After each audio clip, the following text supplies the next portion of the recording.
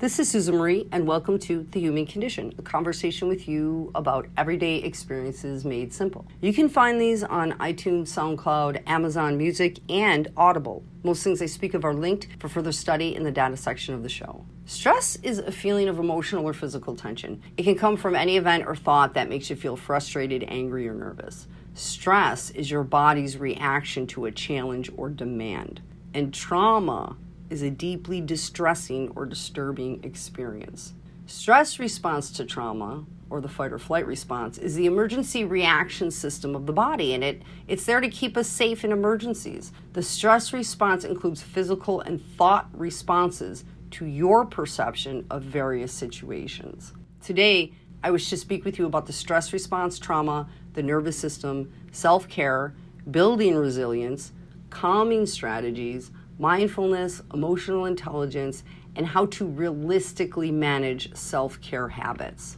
Now, there's a phenomenal course, Resilience and Self-Care Basics, on the Center for Adolescent Studies website, linked in the data section by Dr. Sam Himmelstein, that I suggest because it directly aligns with our conversation today. There are two essential parts to the nervous system related to stress and relaxation: the sympathetic and the parasympathetic nervous system. The sympathetic nervous system is where the stress response is activated when your heart rate and blood pressure raises. And the parasympathetic nervous system is where relaxation occurs, also referred to as rest and digest, which explains why it's nearly impossible for some of us to eat correctly when we are stressed out. Now, the polyvagal theory concerns the vagus nerve, which can be found behind the ear, and it travels all the way down to the abdomen. And this is one of 12 cranial nerves that controls both sympathetic and parasympathetic systems. The vagus nerve is responsible for keeping us safe. Now, to bring this down a notch, imagine when you get chiropractic care, a massage,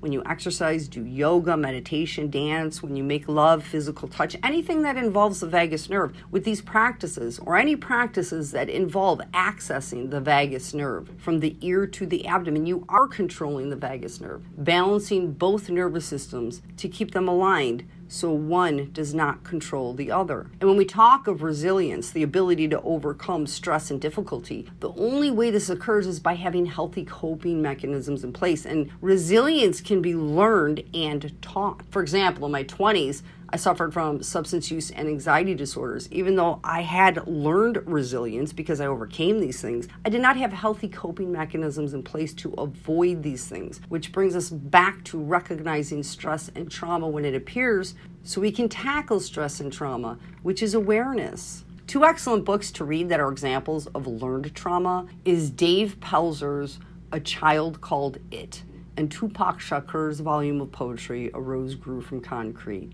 In both volumes, drastically different lifestyles. Neither people had healthy coping mechanisms in place. However, they both were resilient and overcame whatever difficulty was tossed their way. I linked both books in the data section. So what builds resilience? Well, when stress is present, ideally, it's moderate and controllable, like a work deadline or schoolwork. When stress is too low, there's no development of resilience. And when stress is too high, that develops into trauma.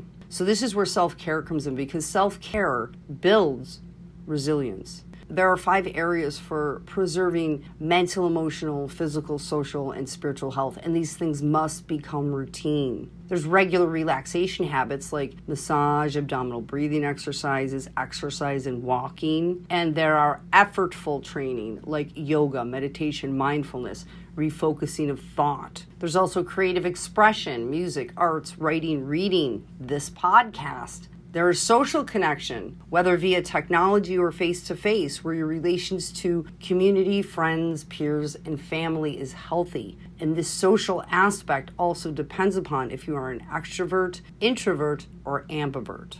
Now, after thinking about self-care, one must establish a healthy self-care strategy. And there are 2 kinds: lean in and lean out. Lean in means facing stress head on with acceptance and awareness. And lean out means escaping and avoiding emotions, feelings, and stress. Lean in is getting help, going to counseling, prayer, talking to someone else. And lean out is like vegging out to a movie, reading, exercise, or escaping into unhealthy habits and addictive behaviors. Now, there's nothing discriminatory about both ways of self-care strategies. One just accepts and addresses things, the other does not. There must be some semblance of balance between both escaping and accepting. Now, to care for self, we need calming strategies which produce a regular relaxation response. And the more you do these things, the less tightly wound you will be. Calming strategies activate the parasympathetic nervous system, and the easiest activity is manipulation of breath. To test this out, take a full deep breath right now. Did your chest fill up or your abdomen? Did you feel your ribs expand? Did you feel the upper back of your lungs expand? If your chest only expanded, manipulation of breath is needed. When we breathe for relaxation, the abdomen should rise, not the chest, and the ribs should expand outwards from the side, and the upper part of your back where your lungs are should also expand. And practicing these things can be done daily. And an easy way to not breathe from your chest is to place a hand on your chest and another hand on your abdomen to see where your breathing is coming from. You can stand, sit, lay down, however you feel comfortable. And I included videos for various kinds of breathing in the data section. The most integral aspect of calming strategy and breath is to direct the breath where you want it to go. And learning how to breathe correctly and for relaxation for me has literally stopped severe panic attacks from escalating by activating the parasympathetic nervous system responsible for relaxation. One important factor with breathing exercises is to just observe thoughts. Try to let them pass. Focus on breath, muscle, ribs, embodiment. Now, mindfulness is another calming strategy, more so for emotional regulation. Mindfulness is not deep breathing, but goes hand in hand with deep breathing. If you cannot control what is coming up due to stress, like intrusive thoughts, fear, panic, mindfulness will help get rid of those thoughts. Mindfulness is being fully present in the moment right now, not the past or the future, and accepting the moment for what it is. Accept that you're sad or angry, scared, without judging yourself or your emotions. Pay attention to your body. Is your chest tight, your heart pounding? Do you have a headache? Don't judge it. Just accept it. Feel it. I have a mindfulness exercise, and it's really easy. Now, you can use a bell, sound, a tone, guided meditation, another person, or nothing, but simply pay attention to your breathing and be aware of your body. And after a few abdominal breaths, your mind may wander, or your thoughts, images, and sounds may begin to come in, and just gently redirect back to your breath when this occurs so you're not focusing on the thoughts or images. Focus on the breath, on the belly, the lungs, the abdomen, and to refocus the mind from the thoughts, to stop it from wandering. Always bring it back to the breath. And if you may feel calm or troubled, that's okay. The purpose is to be present in the here and now without judging anything. Now, when we talk about authentic awareness, I like to bring up TAP, T-A-P, which is also about emotional intelligence. TAP stands for take a breath, acknowledge the feeling, proceed with the action. TAP. This is the same as pause, then act. So if you know why you are sad, scared, or angry, and knowing the layers to your emotions, the why, the subconscious reason for how you're thinking and feeling, you will be able to not project that onto others. For example, if someone cut you off in traffic, then you start yelling at the other person in the car with you, the underlying emotion is fear. And that fear is from a near accident, which is scary. So instead of yelling and projecting at others, you can then realize, wow, I was scared, and share that with the other person. And that's accepting, acknowledging, and being in that moment.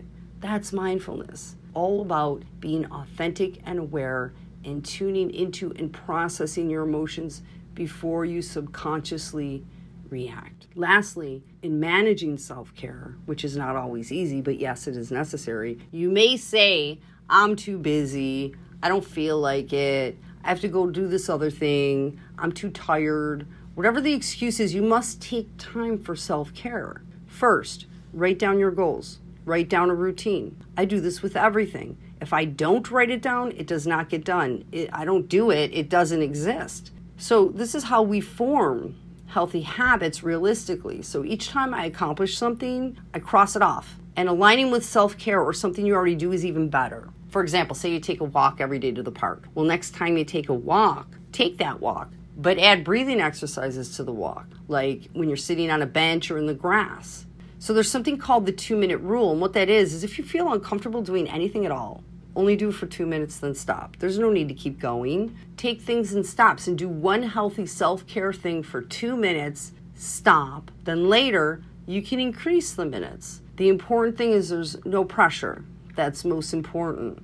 With all of these practices, most importantly, have compassion for self. We're only human. Life tosses us constant challenges, and being human is not always easy. So be good to yourself, but also take action into caring for yourself.